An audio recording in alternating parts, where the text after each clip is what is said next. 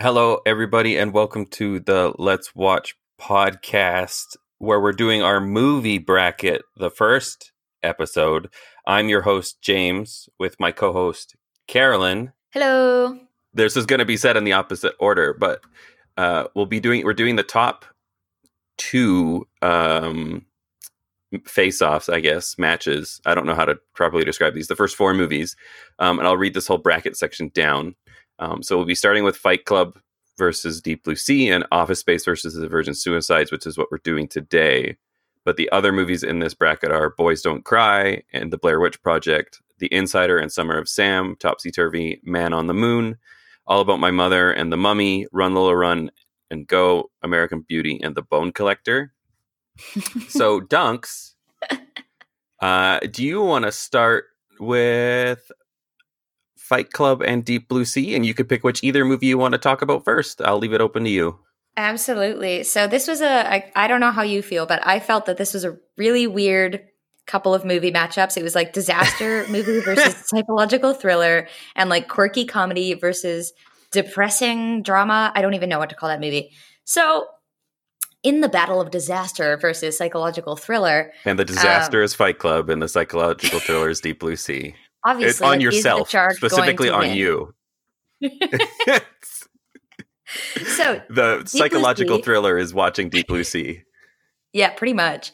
Deep Blue Sea, though, I've never seen it. I know that you've seen it approximately 1 billion times.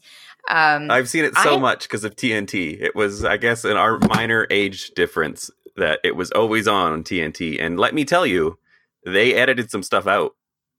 Did they? Like the eating of the people?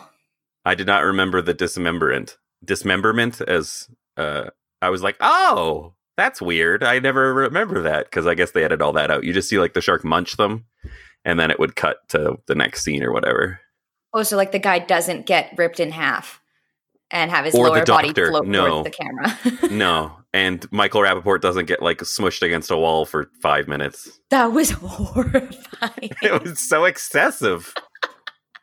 Yeah, so Deep Blue Sea, it was funny because it fell into some of the tropes as disaster movies always do, but it also didn't in some other ways. Like, I love the moment where actually throughout the whole movie, good old chef / priest LL Cool J is like, he's like, oh, like the black guy always dies, the priest always dies, the chef always dies, like whatever. He's like gonna die the whole time.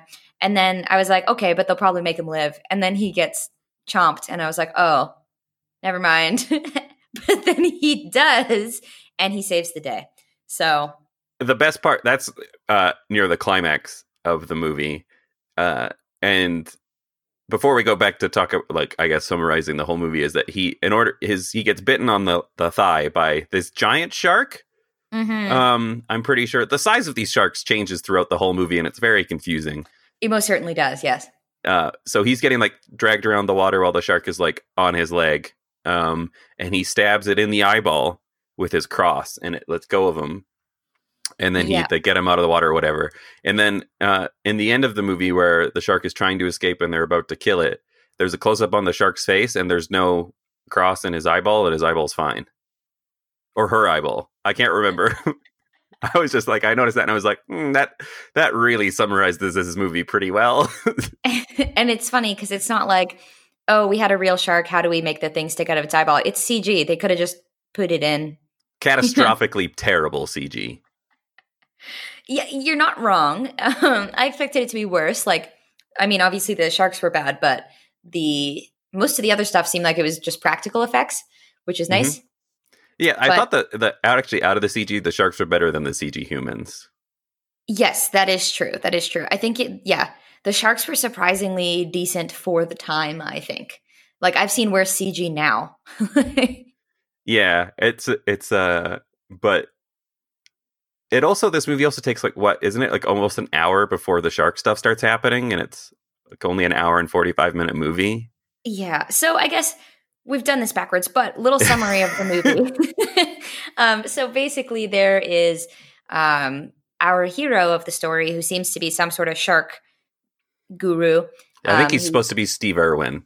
Yeah, pretty much. He's a diver and he's a shark whisperer and whatnot. And then they're at a research station and there's a couple of scientists. And then Samuel L. Jackson, I think, is the man with the money. Not really sure why he was there.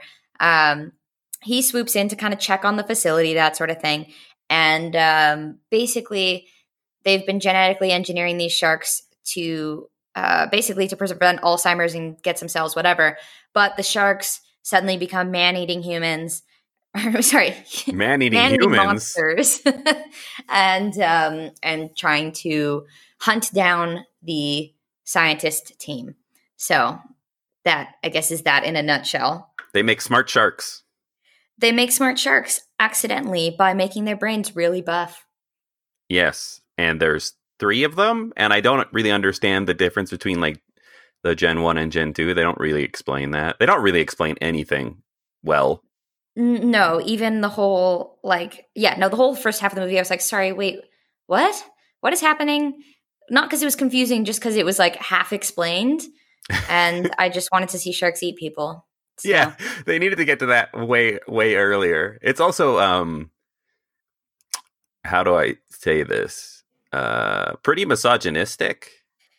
Are you talking about why the lady scientist just stripped out of her jumpsuit? And I was like, what is she doing? That like at least scientifically made sense because she needed the rubber on her feet, even though the suit sealed her feet.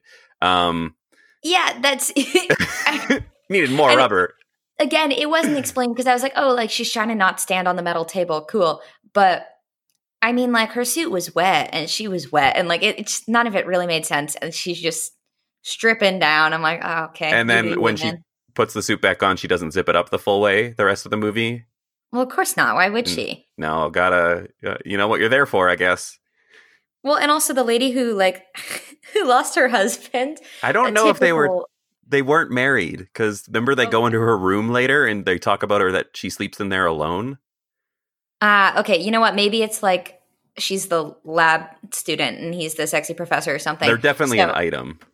So she loses her mind once this dude dies, basically, as it always happens. She's like standing by the pool being like, no, we must not. Let's just give up and die. Yeah, I know. It's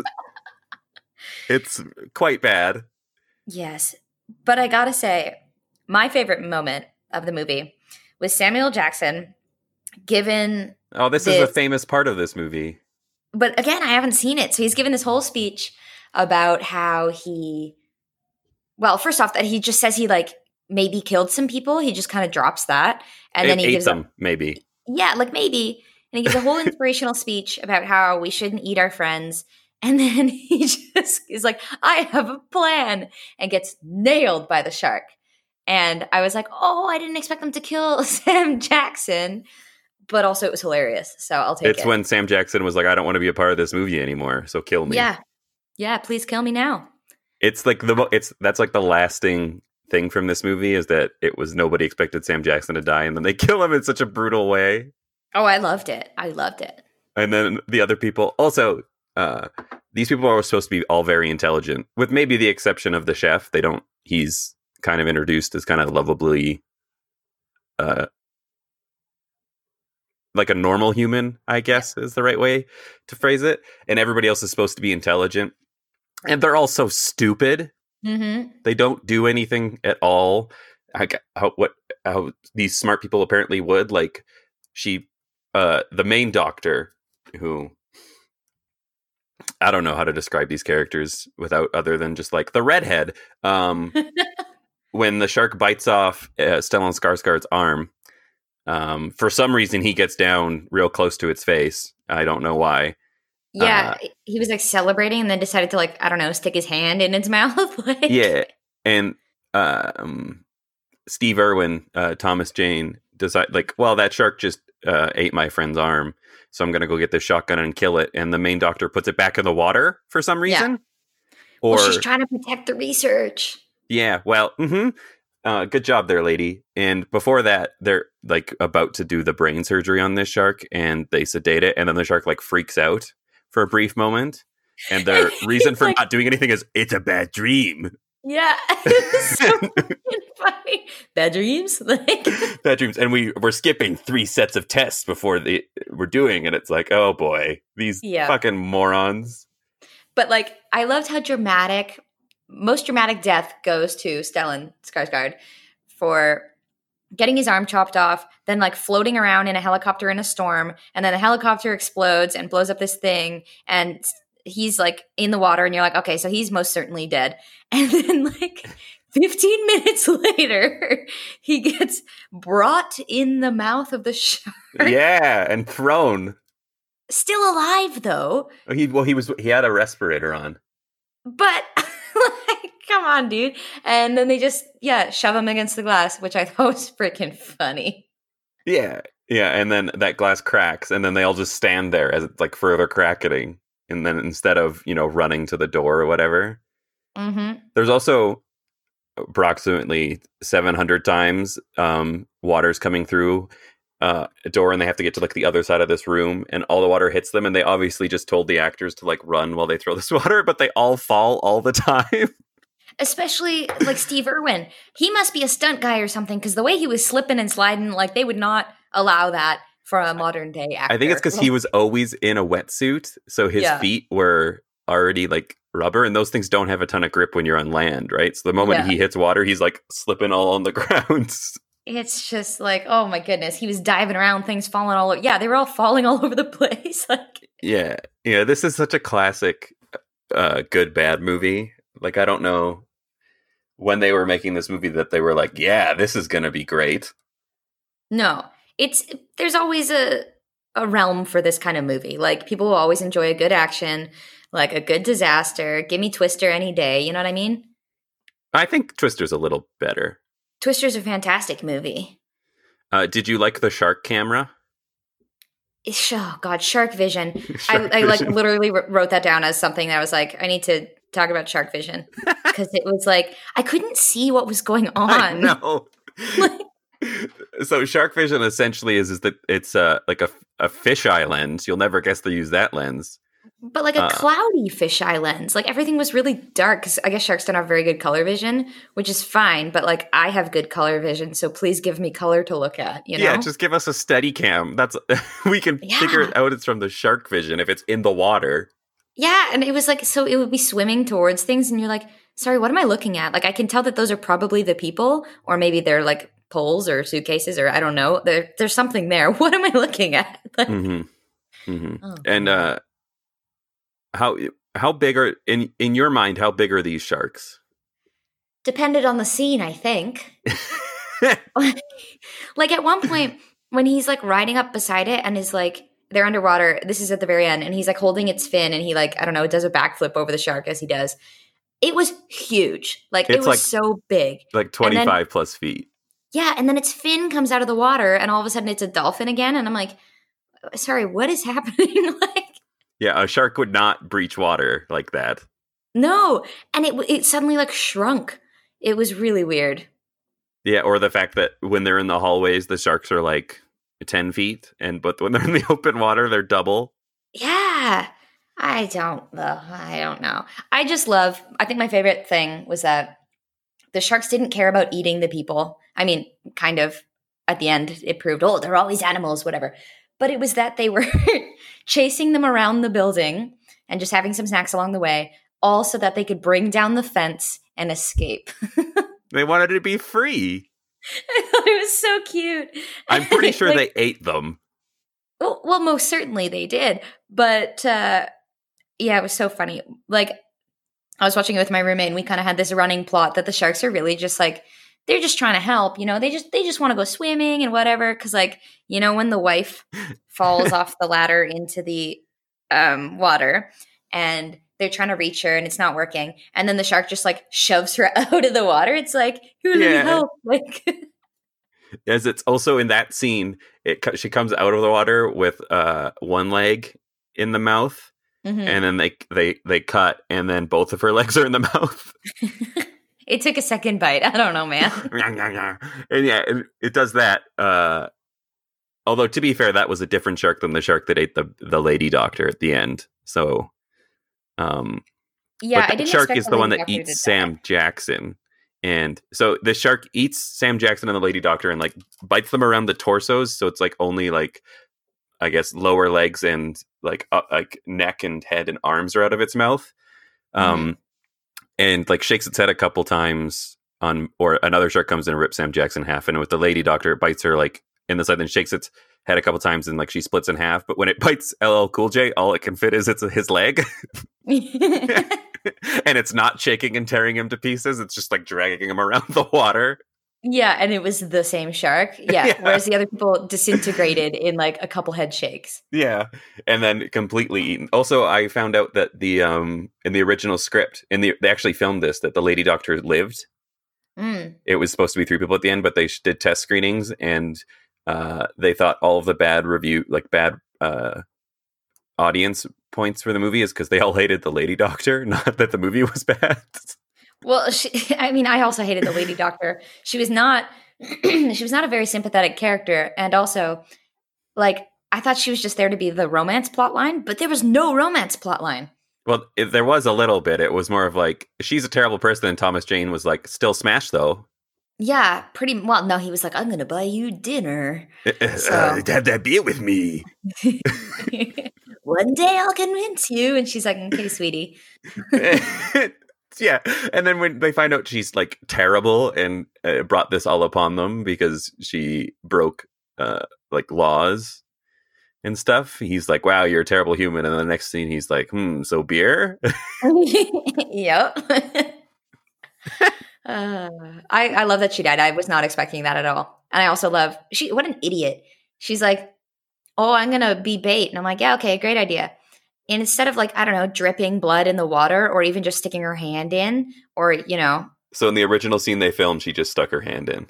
That makes way more sense because this woman like freaking takes a running jump off the pier and starts swimming towards the shark and then is like, oh, wait, it's going to eat me like I wanted it to. Yeah. And then the dumbass with the like harpoon gun is like, oh, no. It's going to eat her. Instead of shooting it and exploding it like I planned, I'm going to throw the gun aside and also jump in the water. Yeah, that was a little, but then it was just so LL Cool J could save the day. Yeah, and he woke up and is like, oh, these dumb white people, and just save the day. So, yeah, so this movie's a disaster. I loved every second of it. Yeah, it's definitely fun to watch with people because most of the time you're like, why is this? At what point in any part of this movie was this a good decision to make? Yeah, and then it ends with a shark rap over the credits. Oh, I love the shark rap. That's why they had LL. Like such a like if you don't listen to the words, you're like, oh yeah, someone tried really hard on this rap song. And then it's about like sharks who want to eat people and like it's bizarre. Mm-hmm. The reason why I think why we're both talking about Deep Blue Sea so much and not Fight Club at all.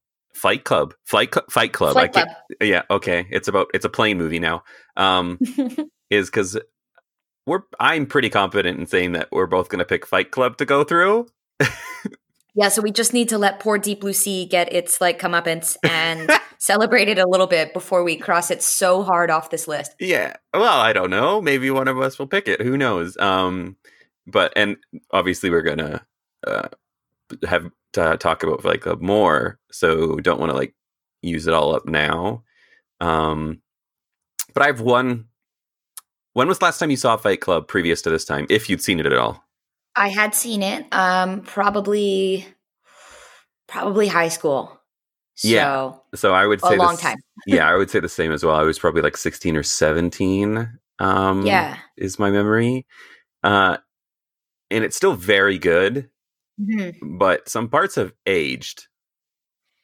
And not You're like not wrong. not like visually or like how they make it has aged. Like mainly just Brad Pitt, you know? I don't think he's aged that much, actually. No, he was such a dapper young man in all the movies that he was in. He looks pretty good in this movie. He does. No, he really does. Yeah. And the part I like is about, if you don't know what Fight Club is, like, what are you doing? Crawl out from under your rock, maybe? Yeah. Is that the movie before this that Edward Norton shot was American History X. And he was like super buff in that movie. Right. So until they did the reveal, before they actually did the reveal where you kind of figure out they're the same person, they couldn't really show Edward Norton super shirtless fighting and stuff because it wouldn't make sense that he's supposed to be this like kind of meek smaller like office job guy, because he then would look like American History X Edward Norton, who was like just as jacked as Brad Pitt was, so it wouldn't entirely make sense. Yeah, it's funny because they're like 90s jacked, where it's not like this big beefy Bane man. It's like just No, they're ripped. yeah, like so many lumps and bumps. You know what I mean? It's bizarre. They're very veiny. Yeah, they're like skinny buff. You know what I mean? Yeah. And I guess the part that, other than that, all of the actors look 20 years younger, which is weird. When you see them, you're like, oh my God. Is mostly the points of this movie that why it's so famous now, like like how it's been co-opted by the alt-right, even though it's directly criticizing toxic masculinity and that whole thing is. But the alt-right always does that. They just miss the point. I know, but it made me feel like a little uncomfortable, because I was just like, this is what we're going through right now, but in real life. Yeah. It was a bit creepy, and I've always found it a bit unsettling. It's all these men, and like they're not skinheads, but like some of them, this rough and tumble bunch of people who are kind of in this secret club, and especially towards the end where he's kind of realizing that he is himself, and he's like at that cafe with Helena Bonham Carter, and they're like, oh, you eat here free. And he's like, okay, I don't really care. And then the whole like kitchen is like nodding at him. And like, it's quite creepy, because it's like, he doesn't even want to be a part of their special club and doesn't even really know, but they've kind of like just been like, ah, yes, you are a leader. And he's like, okay, that's okay. Like, you know, they all think they're in on something special. And before that scene, he doesn't even know that he's in on this thing, really. Yeah, I mean, yeah, that's true. I would also like say to that is that he still created it, because when him and I guess Tyler Durden, even though they're the same person, have that confrontation, Brad Pitt is like, I am who you wanted to be. Mm-hmm. So I feel like, and I don't think the movie lets the main character off the hook, but I do think audience members have in general, is like, this guy still did this all. Like, yeah. He still built this plan. Like, just because he had like a split personality, he created this other version of himself that eventually like he wouldn't have memory of, because he was mentally ill, but he's still that person. And it's also like, oh, how convenient that you created this other version and there's no consequences for it, really, because you're like, it's not me. I don't remember. Like everything that he does, he creates this mischief plan and whatever. And, you know, he's with some girl and he's unattached to her. Like, all of these things are a real convenient excuse to take no ownership over anything that he does. Mm-hmm. And I like, ultimately the movie does, like, he is trying to take ownership over what he does, because he does try to turn himself into jail. Like, he's like, like, arrest me, like I did this. So he does in some way try to do it. Mm-hmm. But I mean, he gets out of that because I guess he's also corrupted the cops, which is great. And ultimately it is mostly about like the Gen X, I guess, when they were our age now, like that malaise of like their parents fought in the war and they don't have anything to do. And it's like that young male rage, I guess, that's like not happening placed now. Yeah, it's It's strange that. Also, I think especially these days, you're right. Watching it these days, it's not just, the movie's aged. It's more, it's relevant again. Yeah. And I don't like that. Yes, didn't like it either. It made me feel like I still think the movie's really good. Oh yeah. But it's the same thing with like another movie we have on this. It's like The Matrix. Like, they've both been co-opted by the alt-right but the people, I guess some of them, I don't want to lump them all in, is that are ignoring what those movies actually are addressing, like what they're actually saying. They're just taking them at like entirely surface level. And then it's like right below that, even though it's not very hidden, it's like these people suck. Like they're all shitty. And what you said about the skinheads is like, it's like why they all shave their heads, right? It's like to make that allegory. Yep. Also, there's lots of Fincher actors in this movie. It's funny. There was actually a scene where he's like walking through the house or wherever he was, and that one guy has died, and they're all chanting, and they're all being creepy, and then he goes into the office and like finds all the plane tickets or whatever. Mm-hmm. And it kind of reminded me of Mother when we were watching that the other day. Yes, it does. Right? Like, it was a bit creepy, like kind of one of those, wait, sorry, what's happening? Why are these people all being a little bit culty and not making sense? And I'm going to just go be in an office while people are screaming downstairs. Robert Paulson. In death, we were all Robert Paulson. Yeah, like it was, ooh, I don't like that. Yeah, and like there's a lot in this movie that we'll dig into as we talk about it more in other episodes and stuff. But it's a harder watch than I remember it being, mainly because like it was over a decade ago, I think, the last time I watched it, and it was, as being a young teenage boy, I was like, this is fucking cool. That's the thing. Think about who we were when we watched it and our awareness of the world and maybe the climate in the world as well. But you're right. It's fun. We like mayhem. We just spent so long talking about how we loved Deep Blue Sea because sharks are eating people. Like, we like to watch things go crazy. And when you're a teenager watching this, that's what it is. It's interesting. It's fun, and you feel deep and whatever. But yeah, watching it now, you actually see the, social repercussions and, being adults, we look back at that and be like, yes, if that were me, Yeah, it's like, it makes me, I guess what David Fincher initially wanted is to make people uncomfortable with it, right? Because he always says if he hears a guy say his favorite movie is Fight Club, he doesn't want to hang out with that guy. Mm-hmm. He's like, stay away from that person. He probably doesn't get the point of the movie, right? He's like, stay away from that person.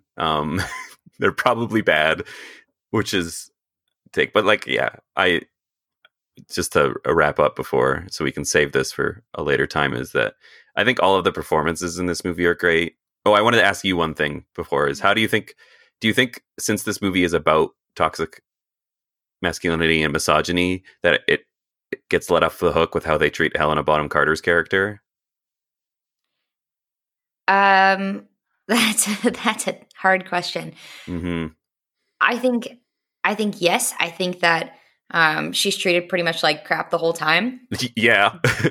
And but you're right. I think that people kind of shrug it under the rug, like, oh, well, in a culture where boys are just running around doing this and beating each other up, like, obviously they have no self-control, and but what I do like is that her character kind of doesn't take any crap. Like, yeah, she's really mad that Tyler are really hot and cold and whatever, but she also knows what she's in for, kind of thing. Like, and at the beginning when we meet her, she's doing the exact same thing he is, going to all these different groups for ailments that she does not have. Like, she's already that kind of whimsical character and stuff like that. But I think she's treated like crap, and I think that they never really remedy that at any point. No, I think the only way they really get away with it is by kind of making her, I guess, a stronger character in a sense, to kind of be like, oh yeah, she's fine. She's dealing with this herself. She's good. We won't worry about her. But let's talk about these boys. Yeah, and I understand, like, that's part of the movie, is that that relationship has to be that way, with like the conflict between Tyler and then both Tylers with Marla. But ultimately, like, I don't think they really resolve that in a good way, because she keeps coming back even though she's treated like crap all the time. Well, exactly, yeah. And that she, I guess, doesn't know until the end of the movie that he's like running a cult. Yeah. Yeah. But like, I think they're all very good in this movie, and yeah, I that's the part I'm struggling with. I just don't really know how to grapple with it. I'm sure we have to watch it again, because I'm going to pick Fight Club over Deep Blue Sea. What? You are? Yeah, sorry. Surprise. Big upset. I'm also picking Fight Club over Deep Blue Sea. Yeah. And we'll like unpack more of that as it faces a stiffer challenge, maybe. Excuse you. This was steep. I love sharks. I love disasters. I love people taking their jumpsuits off to not electrocute themselves. It was the best movie I've ever seen. Oh, so yes. And I don't know why she was wearing that type of underwear at work, but under her jumpsuit. I don't know, man. And they had to do the far away shot just so that you could get the full effect. It's that type of movie. They did not do that in Fight Club, though. The sex scene, the one time you see them naked in sex scene, they're CG'd. Yeah, which is weird. But I'll take it. Yeah, so Fight Club goes past Deep Blue Sea. We'll talk more about Fight Club later because there's a lot in that movie that we really haven't even touched on, like Brad Pitt's hair. All his hairs. All of his hairs. So the next one, or the next two, which is really a choice. Like they're really like a little different ends of the spectrum here. I mean, the fact that they're matched up next to each other makes me uncomfortable. I will say, out of these four movies, three of them definitely deal with Gen X, like late teens, early 20s, late 20s, like malaise and apathy. Yeah. So Deep Blue Sea mostly, right? Yeah, that's what we're talking about. Yeah. Thomas Jane as Steve Irwin really is an encapsulation of Gen X men if I've ever seen one. But yeah, you're not wrong. They all kind of deal with a similar thing, just different strategies, I guess. Yeah, so it's Office Space and the Virgin Suicides.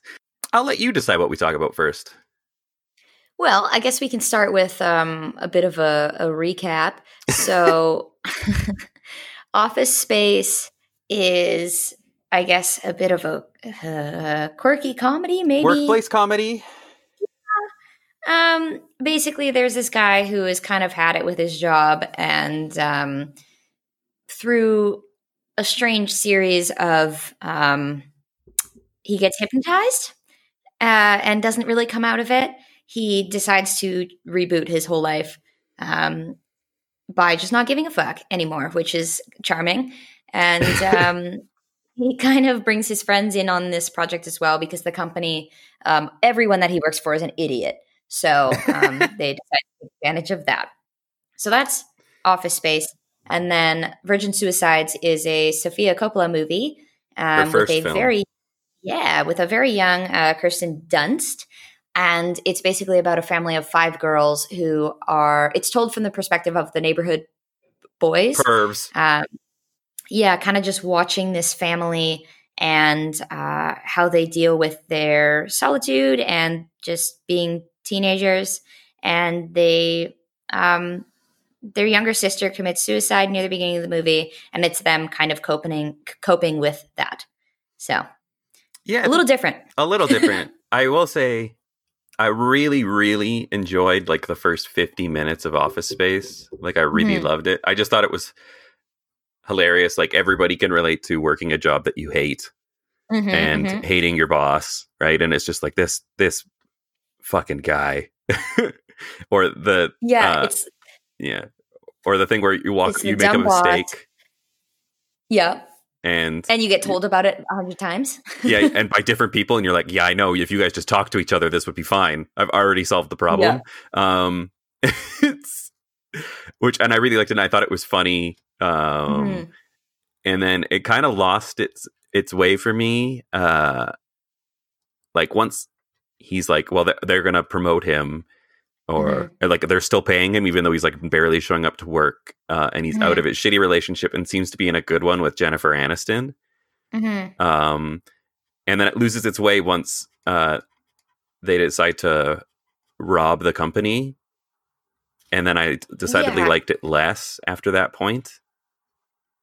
I find it interesting that you say that because I actually watched it. I did what you always say I shouldn't do.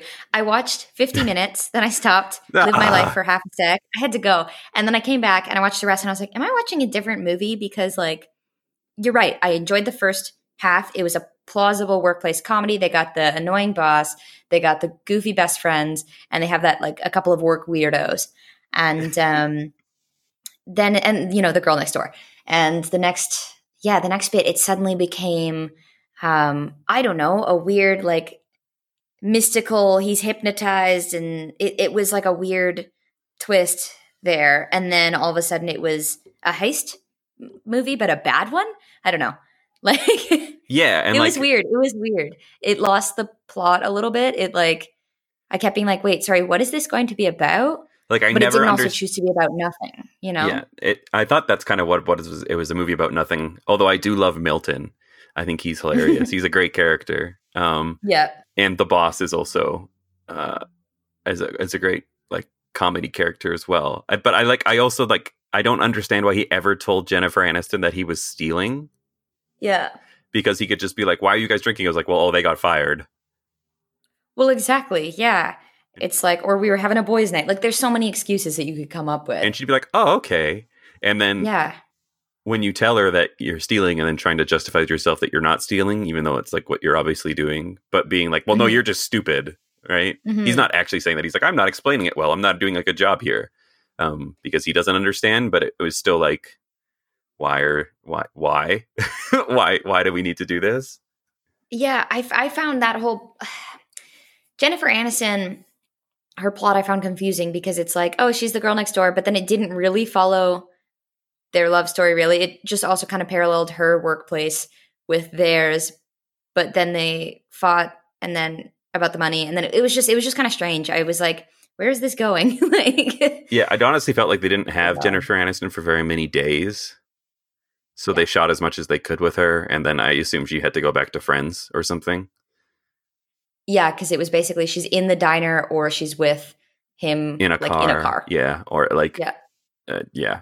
So, although I did like ultimately enjoy this movie, I just thought like the last, I guess, 30 minutes, because it's a very short movie, just didn't quite do it for me. Mhm. And then I like, obviously, with most of these movies, they don't really handle relationships well. Or I will say, as compared to Virgin Suicides, you can tell this movie was made by a man. Yes. It's like, you slept with my, he hears like, what's his boss name? Like Limbaugh or something? I can't remember. Lumberg. Lumberg. She's or like, something you like slept that. with Lumberg? Ew. Right? And it's like, what? And like, she Yeah. rightfully calls him out on it. And she's like, I don't care who you slept with before. Yeah, and he's like having dreams about it. And it's like, okay, yeah, the fact that she's had a sexual past. Yeah, the way the one guy who's already supposed to be a bit of a dickhead was like, oh, she sleeps with everyone. And it's like, oh, okay. Like, come on, dude. Because Yeah. that had never been revealed in her character before. Like, it's not like she literally is a girl next door character. Mhm. Yeah, it was bizarre, that whole bit. Yeah. And like ultimately the movie does make him take culpability, but it was still like, I don't understand. Like, why is that the reason they need to have a fight? But also only sort of. He only apologized to her after he figured out that it was the wrong guy. Yeah. Like, yeah. and he's like, "Oh, I'm so sorry. I shouldn't have shamed you for that." But also, it was the wrong guy. So blah blah blah. And it was like, okay, but would you have come to that conclusion if it genuinely was that boss man? Like, Yeah. I agree with that. yeah, That part maybe, and then she's just like not in the movie again. she's on Friends. Yeah. She's like, I'm going to go back to my other show. But other than that, and like, I don't think other than the, like the main guy, Ron Livingston, the boss, and Milton and Jennifer Aniston, I don't think the rest of the actors are very strong in this movie. I actually think they're pretty weak. I agree, and I think they honestly didn't have much to do. Like, I don't know. It was weird. They all kind of sort of had their own plots a little bit, and I thought that they were going to carry on with their plots. But then all of a sudden it was like the main guy's like, oh yeah, you're going to get fired. And then they just kind of joined his plot. Like, they didn't go and follow their own lives. They just kind of were there. Like, Yeah. you know, Well, it was a bit bizarre. Although I did like, and I do think this movie is a good critique on like corporate America, where it's like, if you just like, I guess, say what's on your mind and be proactive, even if you're doing like a shitty job, but also if you're a man, you will succeed. Mm-hmm. Mm-hmm. And you can just do whatever you want, especially if your boss isn't great at making. If you have so many bosses that they can't make decisions, then you can like get by without doing anything, and then get promoted. Which I do like. I do enjoy that part of the movie, and they do the thing where it's like, well, these two are our two best programmers, but we can just hire people who are younger and cheaper. Yep. See, I liked that about the movie, but it also drove me nuts because it like kind of made me angry because I mean, it's supposed to, I guess, but it's like, yeah, there's these dumb bosses who are like, this guy's done nothing. Okay, give him a promotion because we don't want to do anything either. And like poor Milton, I believe that's his name, as you said, gets sent to the basement, and like no one fires him, and like that's why I like him as a character, because he's this bumbling guy. But I like that eventually he's kind of like, no, I'm not putting up with this anymore. Like this is too much. But and I get the point. They were trying to like get a rise out of people by like doing all this stuff. But I'm kind of like, someone has to clue in and care, you know? Like, yeah, and because that's the thing. The main character didn't ever do that. He was just like, oh, I'm going to just start stealing from the company. But it was never like, let's right these wrongs. Let's take it over. It was just. I wish he cared more. And I know the whole point of the movie is that he didn't. Yeah. But he didn't, and then he continued to not. Like, it's not like he had growth. Yeah, I think why I think the last 30 minutes affects us is because I think if the movie was entirely him just not caring and kind of like bumbling his way up a corporate ladder and like willingly doing this and just being like seeing how far he can get before somebody figures out like he's just doing this because he hates his job and stuff. Yeah. And if that was the entire movie, then I think it would have been like fine as a critique on that. But when he starts stealing from the company and they start to make this like weird heist thing, and then I think it loses that point almost. And I do think like the Milton thing is like showing like how people like this guy obviously has some form of mental illness. I don't know, but like he's being exploited, like, right? Like that's the whole point of that. But then the way he gets out of it is by burning the building down. So it was like, okay, that's a take. Yeah, it's something. But at least he did something. That was my problem with the main character, is that you're right. If he realized that they were just letting him do nothing and he decided to see how far he could push it, that would have been one thing. And that would be kind of a cool way to fight back, I guess. But instead, it was just a matter of his way of fighting back was still selfish. Like as a character, he just was pretty selfish as a dude, you know? And like the fact that he, I guess, finds happiness by working like a physical labor job at the end is like, he's like, yeah, just work like a physical labor job instead of working in an office. And this guy's more happy. It just didn't feel like that made sense for that character. No, it definitely didn't, because he was like a lazy character. Like it was weird. It was very weird. Yeah, and I thought the reason he hated his job is because he was doing the same thing all the time, and isn't like if he's just doing construction, he's just going to be doing the same thing all the time, just physically. Which, yeah, I just don't think. Yeah, I just think the movie loses it there. I do think it like parts of it are very funny. Yeah. I especially love when they beat the shit out of the fax machine.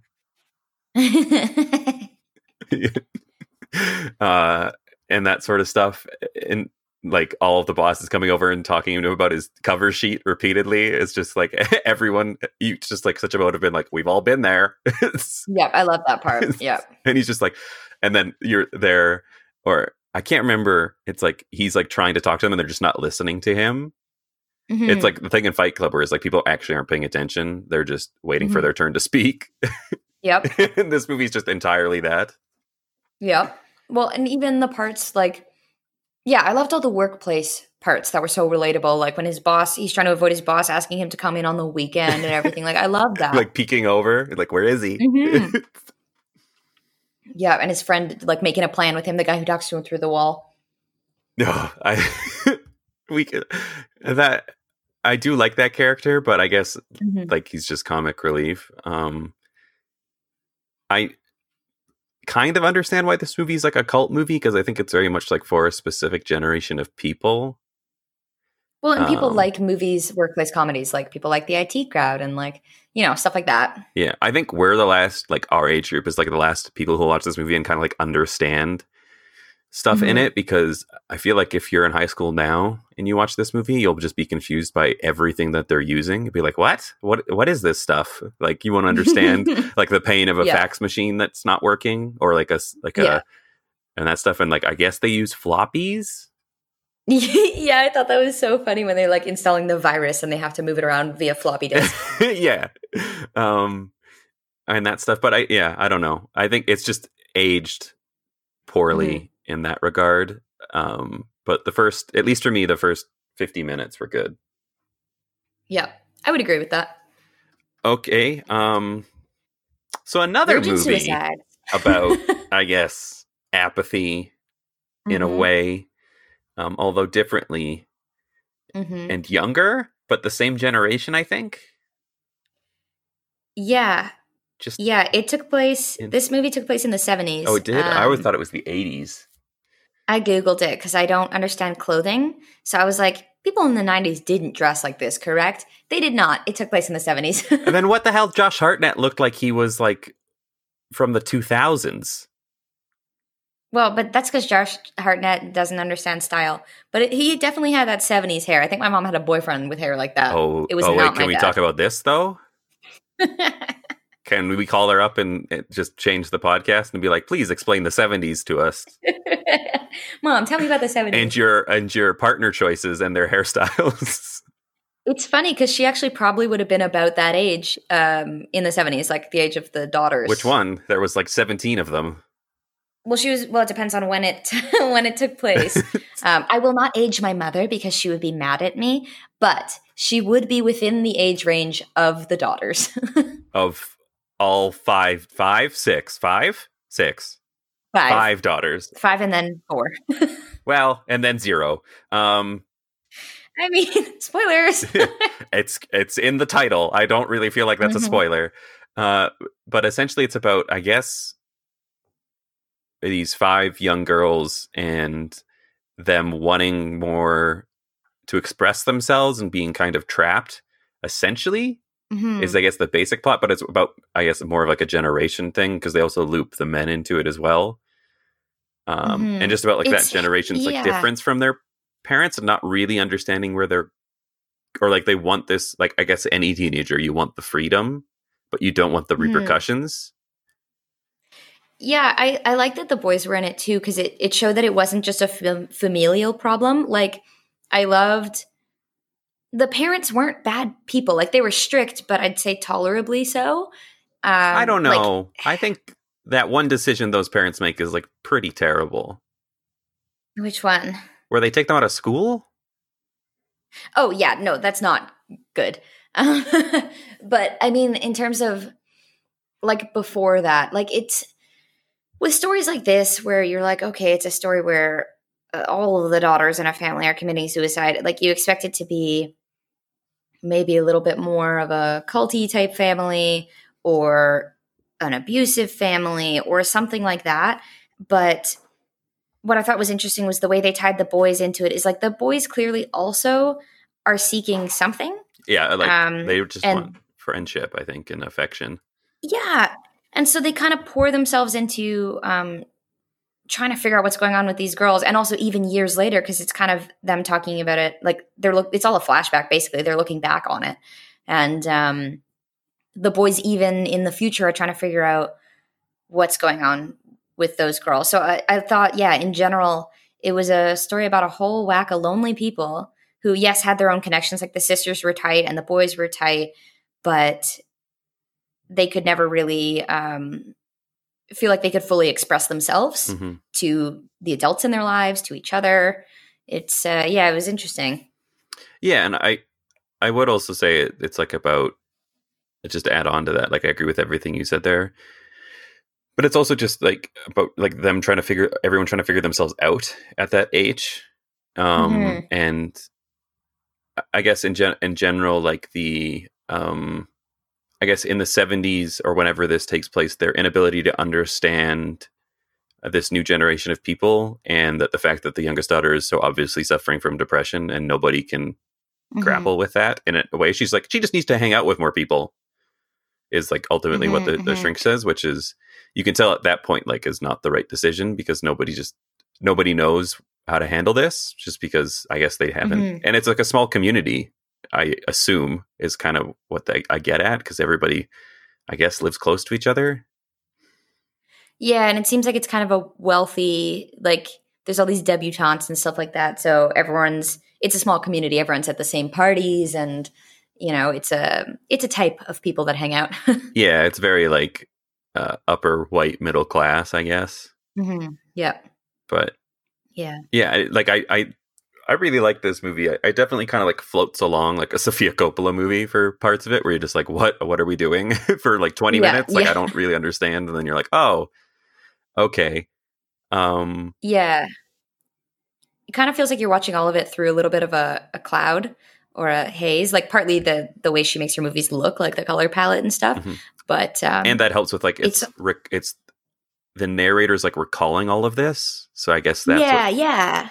makes sense. It kind of feels a bit dreamy, and not in a like romantic way or anything, but just like, yeah, they keep talking about how their memories are unclear of the situation, but they kept trying to make sense of it. And it's almost like with the way the movie looked, they were trying to still make sense of it, which I thought was an interesting parallel with like the movie is told from the perspective of the boys, which means you don't really know why the girls do what they do in the end.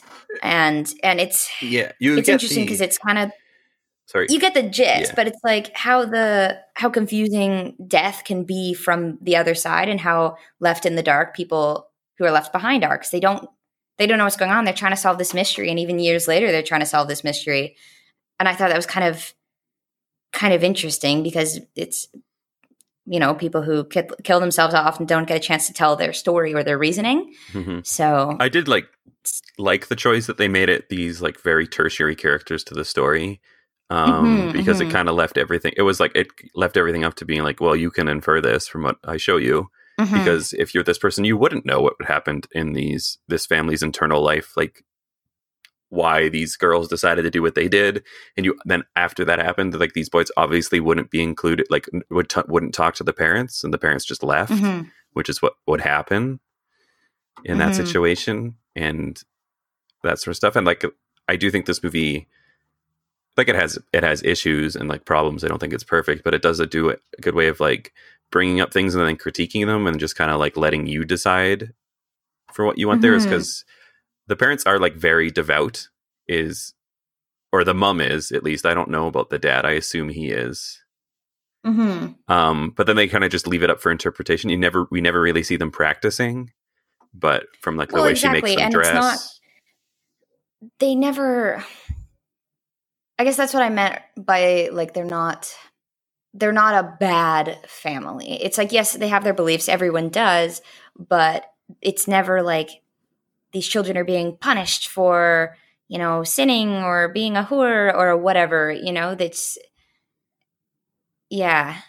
It was interesting. It was I think it was hard to make a lot of the family, because yeah, you often don't see them. You just see these girls shut up in the house, and you don't know what's going on behind the closed doors for the most part.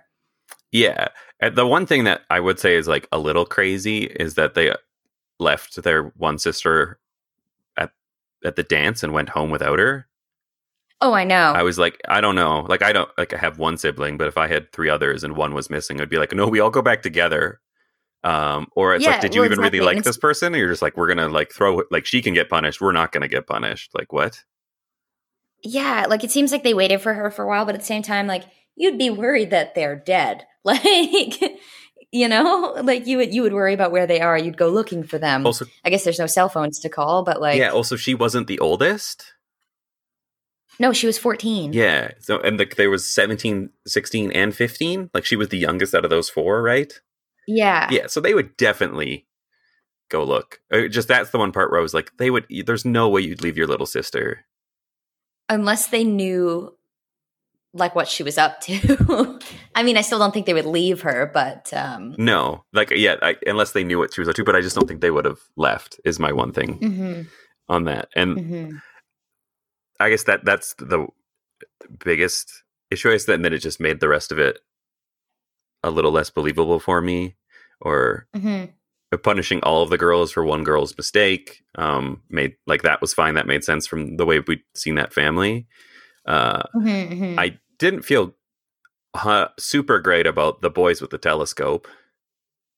No, it was a bit pervy. A bit. Watching her sleep with dudes. It was extraordinarily pervy. I mean, she was doing it on the roof. Yeah, true. She was doing it out in public. Well, and also, the fact it was weird. I felt like the boys had an understanding of the family and the girls had an understanding of the boys, because the boys were the ones that they asked to come over when they were all about to like kill themselves. And I don't know, her doing it on the roof, she maybe knew the guys were there. Like it's very kind of putting it on display. Maybe in a way it was her calling out for help, like. I mean, obviously, right? It's like, well, yeah, but like more blatantly to the boys that are across the street watching her. yeah, Yeah. Because at that point they were like essentially trapped. Yeah. Yeah, and like they couldn't do anything, so like that made sense. And these boys, I guess to their credit, or I guess not to their credit, but they did try.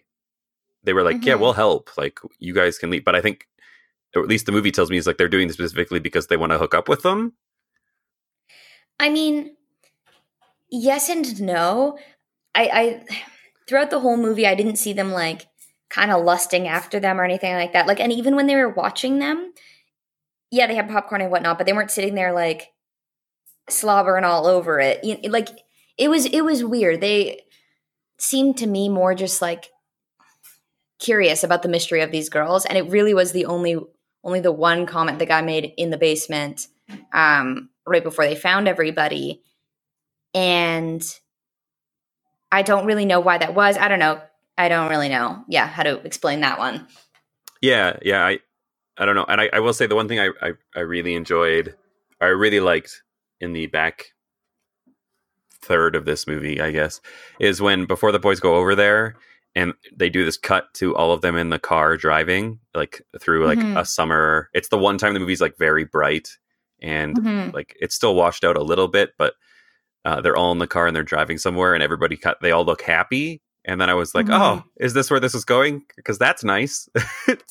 It was, well, yeah, that's the thing that was sweet is the boys, when they were picturing themselves with the girls on all these adventures and stuff, I thought it was cute that they were getting the same magazines. Like, they're trying to connect, even if it's not actually in person, they want connection with outside people just as much as the girls do.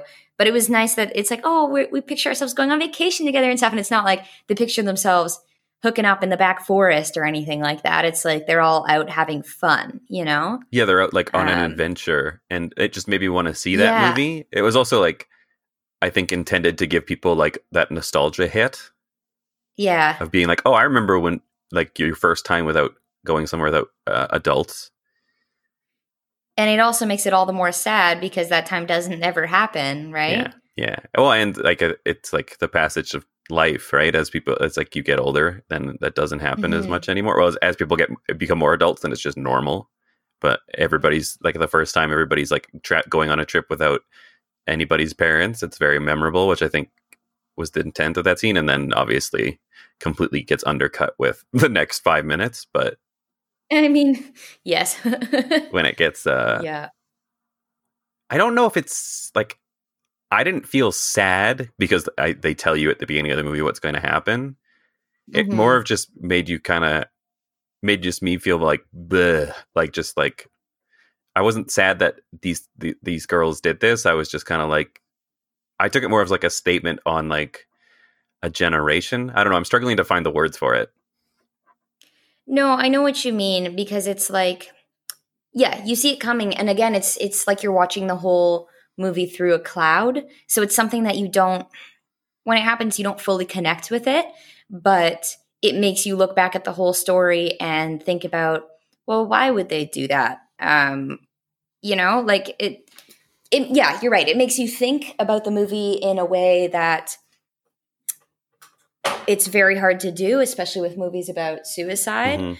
Like, often it's so forefront suicide. It's the end. That's the peak of the movie and whatever. And it wasn't really that. It was more of a what would lead up to this point that people can relate to without wanting to, do it themselves. Yes. So it was weird because Do you think it romanticized suicide? No, Or I know this is a big conversation in these days with like 13 Reasons Why and stuff, and I think this movie would struggle to get made now because of that. I do think 13 Reasons Why has some issues with that.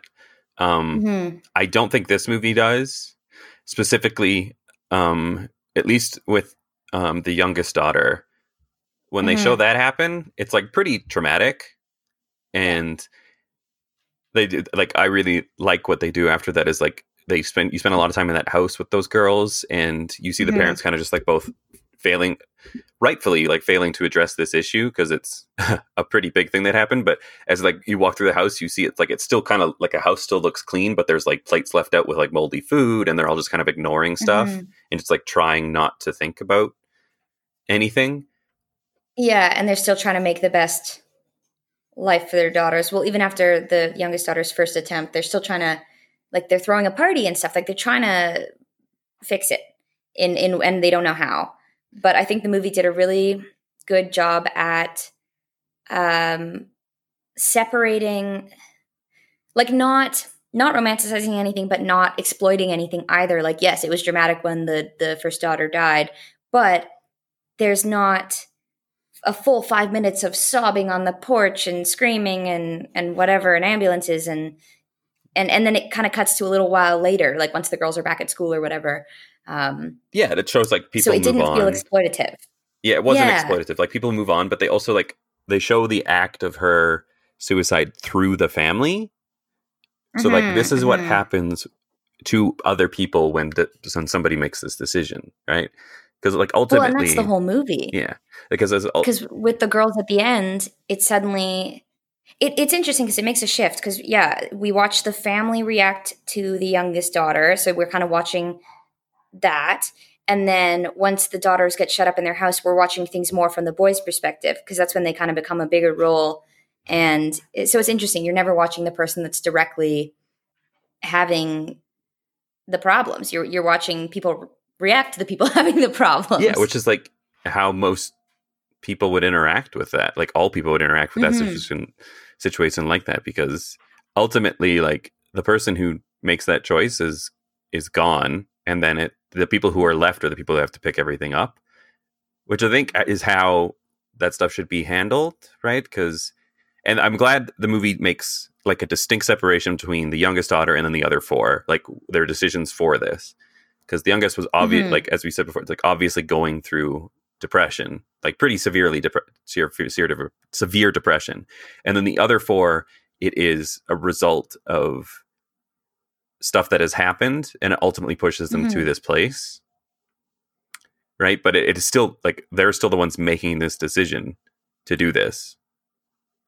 Yeah. Like it doesn't like let them, and it doesn't let anybody off the hook. Essentially, it makes everybody's like you understand why this choice was made, but it doesn't like I don't think it glorifies it in any way. You're just kind of just like, yeah, I see the reasons. Yeah, and it sucks that nobody reached out to help them, but nobody could.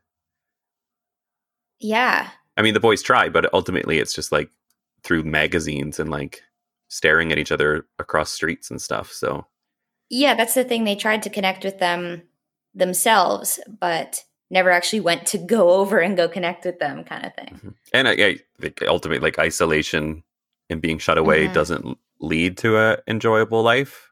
I write about that, and I guess I don't know. We weren't a part of the older generation, but I guess it was trying to say something about that. Is like as that stuff happens, people get separated more and more.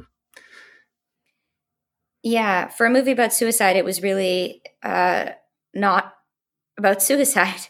Like it was somehow was able to detach you from the sadness of that and watch the sadness of, I don't know, a life without connections, I guess. Yeah, I think that's the right way to put it, is that ultimately, like, at the end, those girls had no connections with anybody else other than themselves.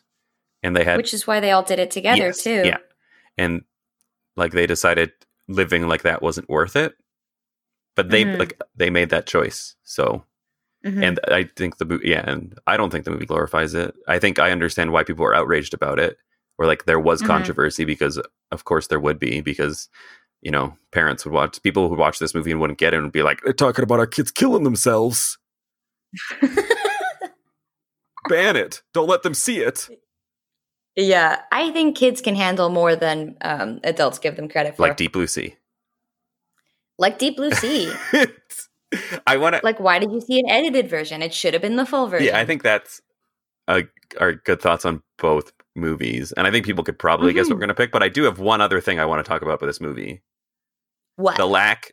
Okay, first of all, there's lots of young people in this movie who then grow up to become, I guess, heartthrobs in some form of a sense, because Kirsten Dunst, was this before Bring It On, or like around the same time? I think it was before. Okay, so like she was very close to blowing up and kind of being like a teen. Kirsten Dunst. Yeah, but they also have Josh Hartnett, who became like a teen, or like our generation people liked him. Had Hayden Christensen before he became Anakin. Had Jonathan Tucker, who is like a TV actor now. But I think it's hilarious is that they get all these 3 boys before they're like grown up, so they all kind of look like little kids, and now they're all incredibly built.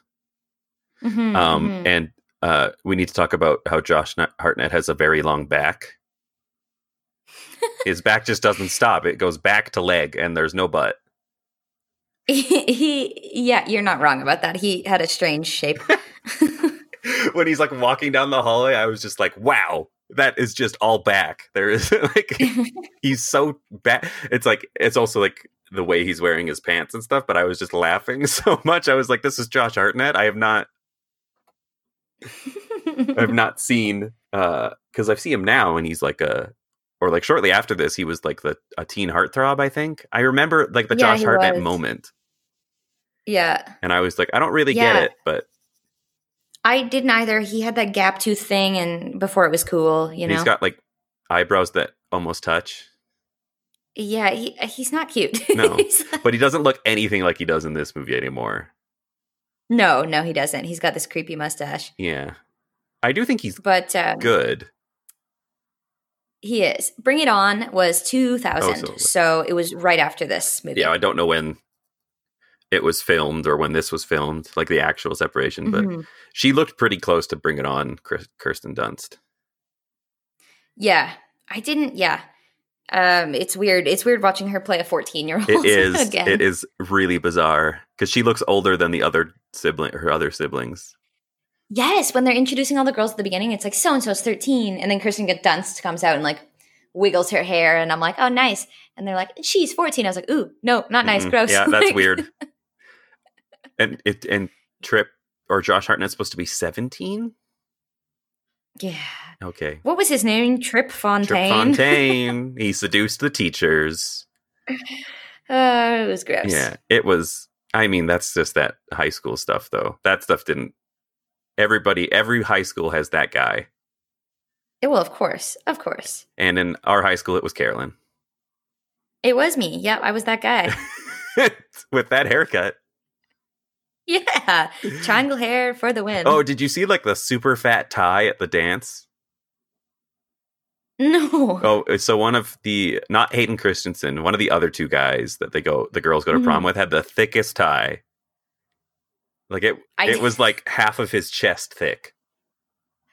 Yes, these were not the days of the skinny tie, I guess. No. Or the bolo tie. We don't, as we said before, we weren't alive in the 70s. We were decades away from being born. So this fat... Our parents hadn't even thought of us, so... This clothing does not make sense to us in any way. Which is why I had to Google it, because I was like, ew, their parents put them in this stuff for a party, and then I saw what the boys were wearing, and I was like, oh, everyone's wearing that stuff for the party. Okay. See, I just don't think about it, because then it confuses me, and then I lose track of the movie, because I'm just like, what? Why are these decisions that anybody made ever? Yeah. At least with the girls. Who was Hayden Christensen in this movie? He was one of the boys who took them to the prom. He was the smart one. There was a smart one. Remember how there was the guy who brought the weed and the guy who brought the car? And then there was the other one. That was Hayden Christensen. Oh. He's very like round faced, looks very young. He looks like he's about 16. Yeah, he probably was. He didn't have a big part, but he was in there. I saw his name in the credits, and I was like, "What?" You went back and Googled it. Well, no, in the opening credits. You just used your eyeballs. Yeah, and then when he showed up, I was like, "That's definitely Hayden Christensen." So, in order to decide this, I think we should both type our answer in the chat. We're not going to have a fight to the death? Well, no, I just want to see what you pick I don't want to pick first, and I don't want you to pick first in case one of us is like, well, I'll just pick that. So we don't have to have a fight. So if you just type your answer in the chat, and then I will count down, and then on 3, we will... 1 second. I'm a slow typer. Yeah. And then on 3, we'll both put enter. So it's an accurate way to do it instead of, avoiding stuff. So cheating. On 3. You just want to copy my answer. That's what's happening. Yeah, that's what... Apple C, Apple V. On 3, hit enter. So 1, 2, 3. Okay, we agreed. Oh, there we go. We both picked the Virgin Suicides. Yep. Sweet. That's... Also, what was going to happen if we didn't pick the same thing? Then it's a fight. Is your to the roommate death? home? No, she went to be active. She just went for a run. Does she have her phone on her? Of course then she we does. Call her and tell her to pick one. So it's the Emma hotline. She hasn't seen either of these Perfect. movies. That's all we need. Actually, false. She saw not even half, maybe 20 minutes of the Virgin Suicides. And I was watching it this morning. And so she was sitting on the couch, like eating something. And she saw me watching it on my laptop. And she was like, well, this is not as fun as the shark movie. And then left the room. So she was like, ooh, Carolyn's watching something for her podcast. It's going to be fun. Nope, wrong movie. And we won't always use Emma if we do tie. We both have cell phones with numbers on them, and we'll just call somebody and ask them to pick a movie. Yep, it's phone a friend, and we don't care if they've seen it or not. But that seems like the fairest way to do things. I think so, based solely on pulling a name out of thin air. Sometimes it will be a Mugen, which will be hilarious because she'll have seen none of these movies because she was like 7 when these movies came out. So they'll all be over her head. With the exception, and oh no, I know what's going to happen. Spoilers for future. When Tarzan is eventually against a movie I don't want it to go ahead of, and Carolyn is nostalgiaed up with Tarzan. Yes. And if Mugen gets picked, then Tarzan will go through. Yes. You guys can't see our spreadsheet, but I'm about to just put Tarzan as the winner of everything. So. Fight Club versus Deep Blue Sea, Tarzan wins. I mean, maybe the only movie it would beat on here. I like how you're in the Tarzan box protecting it from my violence. I'm ready to hit delete. That's not true. I'm sure Tarzan will do okay. I'm hopeful it won't get out of its bracket, but who knows? Maybe it will, and it will be the bane of me. We're not there yet, but the one I'm least looking forward to is Star Wars Episode 1. Yeah, yes, with baby Anakin. It's just so long. Yeah, but what's her face?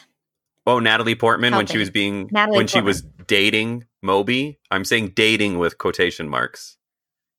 Isn't Moby old? Yeah, they were dating because they hung out a couple times. Oh. And she didn't know, but Moby thought they were dating. It's a thing in the news right now. You should read about it because she just absolutely roasts him. I love Natalie Portman. Moby was 37 and she was like 18. Oh, God. And he thought they were dating? Yeah. Ew. As always, men are creepy. So speaking of men are creepy, next week or next podcast, what are we talking about, James? I don't know which movie is about creepy men. You've kind of left. It's definitely not Boys Don't Cry. Is it? There is a lot of creepy men in that movie, I haven't seen Boys Don't Cry. I thought Hilary Swank was the lead in it. I don't know what this movie's about. Yeah. The leads aren't creepy. It's the not leads that are the problem. And so it's Boys Don't Cry against a certainly creepy movie called The Blair Witch Project, which will make Carolyn spooked. Yeah, I've never seen it. Oh, you're in for... Make Emma watch that with you. Not a chance. Maybe I'll just make it a date. I'll find someone to date me just to watch this movie. Call up your mom and be like, Mom, I need to talk about 70s with you, and then just show her the Blair Witch Project. Is this what it was like Mom, growing up? Explain this hairdo. As one, so it's Boys Don't Cry versus the Blair Witch Project, and then the other two movies are The Insider, which is a Michael Mann movie, versus Summer of Sam, which is the Spike Lee movie. Right. And I see. And we're at the point where Boys Don't Cry is a 5th seed and Blair Witch is a 12th. So that's a distance. And then we have 4th and 13th with The Insider and Summer of Sam. Yeah, if anybody's ever seen a March Madness bracket, they'll understand. If you are have a allergy to sports, like Carolyn, then we'll give you the numbers. So we have both ends of the spectrum here. I understand sports. Carolyn understands Watches fashion. them. Oh, no, I don't. I thought you were going to learn from your mom. Oh, yes. Sorry. I need to call my mom and then I'll know about fashion. Yeah, that's... Because 70s fashion, I think, is back. Is it? I thought it was 90s. No. I mean, I was at a 90s party yesterday and it was basically like, you know, when it's all your friends and they dress in like a theme, you're like, oh yeah, this is fine because I know them as humans and this is not them as humans. But I was literally surrounded by like my middle school nightmare or something with all these high ponytails and crop tops. And I didn't know any of these people. So it was like, who's really one of these girls? We need to unpack this. We need to unpack this. How many fanny packs were there? You know what? Not enough, given that fanny packs have made a resurgence. But how were the fanny packs being worn? Were they being worn like your dad cook at a barbecue, or as the fuckboy that walks down the street? Yeah, not across the chest. They were across the fanny. They were across the fanny? Yes. But were the shirts tucked in? Every boy had their shirt tucked in. Oh, man. And actually, a lot of the boys were wearing fannies. None of the girls were wearing fannies. Did anybody show up dressed as 90s, but as 90s fashion now? Surprisingly, maybe only one. And that's because grunge from the 90s is basically a dirty hipster now. So wow, dirty. Well, I mean, like, okay, hipsters these days are so carefully curated with like the mustaches with the mustache or oil and stuff like that. So not one of those ones, one of the lazy ones. Okay. Like me. I'm trying to save me. So for everybody who doesn't understand, Carolyn lives in a big city, like one of the 5 biggest cities in North America and the biggest in Canada. So she has way more exposure to that type of person, whereas I live in Calgary, which is just like the Texas of Canada. It's just plaid and cowboy hats all the time. It's not. You know what I mean? It's really not. Let's not put that out there, because I mean there are those people. There's just less of us here, so it's like not as visible. Most of the time, it's just like your regular like blue jeans and blah shirt combo for everybody. Yeah, my favorite time of year to introduce new people to Alberta is Stampede time. Don't do because that. they think they've been transported to another world. Don't change the subject from your 90s. We haven't even discussed what you wore for your 90s party. Oh, I didn't dress for the party because I didn't intend to go. I didn't. But what I would have worn Is a would have Barney been a costume. band t-shirt. No, a band t-shirt with a plaid shirt around the waist, a la grunge 90s. And Chucks or whatever. Were those a thing then? Chucks are what people used to play basketball in like the 50s. No, I know, but I feel like those became popular. As I'm sure everybody's dying to know. Mid-2000s. What shoes did people wear in the 90s is what I'm about to Google. I feel like Chucks were mid-2000s. Maybe just because we were a bit young in the 90s. A bit young? I mean, I wasn't wearing Chucks when I was 7 is what I'm trying to say. I was 9 when the 90s ended. Yeah, and you that's were fair. And you were 7. The party theme was party like it's 1993. So my James, Google what are image the shoes? results. Tell us about the shoes. It's loading. They're all very chunky, which I expected. It's what people now would call dad shoes. It's like those type of sneakers, and like Vans, and I guess Chucks.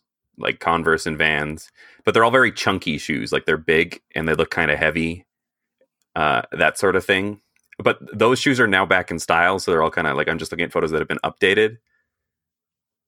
Yeah. It doesn't 90s, really when tell I me Googled for 90s clothes yesterday, it's the same thing. Lady it's like shoes 90s have now. thick heels. They're not like thin, pointy heels. They're like thick. It's funny when people think 90s, they think like fun and neon and crop tops and high ponies, which is true. But when I think 90s, I think of like the pictures of my parents wearing like the baggy college sweaters, or like, you know, that windbreaker that everyone had that was like all sorts of weird colors. Yes. That and like the big round glasses and dad shoes. But on moms as well. Everyone had the dad shoes and mom jeans. Would your jeans be ripped for your costume? My mother's were not. No, for your 90s grunge look, would your jeans be ripped? Ooh, that's a good question. Probably. I mean, they kind of have to be, right? You kind of have to look like you've been... I just Googled women's living 90s grunge, and this lady is wearing Converse in them. So I think Chucks would have been... Chucks were a thing. Huh. But what? Interesting. So that... What? I'm still staggered by the mustache. I still haven't really recovered from that revelation. Oh. There's some hipsters here who kind of look like pioneers. You know? Like they're so new age that they've reached the 1800s. Mustache I'm oil. sorry, I can't speak right now. It's like your shirt's buttoned all the way to the top. You're probably wearing suspenders and with like shorts, like almost like a lederhosen, but like longer shorts than that, and they're probably brown. Carolyn, yeah. Do you hang out with the whitest These people? are the boys. Are all of these people incredibly white? Yeah. Are they the people who like find out your name is like, for example, I know you hate this, but your last name's Dunk, and they find out you're watching basketball, and they would just be like, oh, and then make dunk jokes that you've heard a million times, and then you want to kill them. No, see, I think you're looking for bros. Bros would do that. These people are... No, that's a dad joke. It is a dad joke, but hipsters don't make dad jokes because they're too busy drinking their wine spritzers, fair trade import coffee. You know, fair trade import coffee.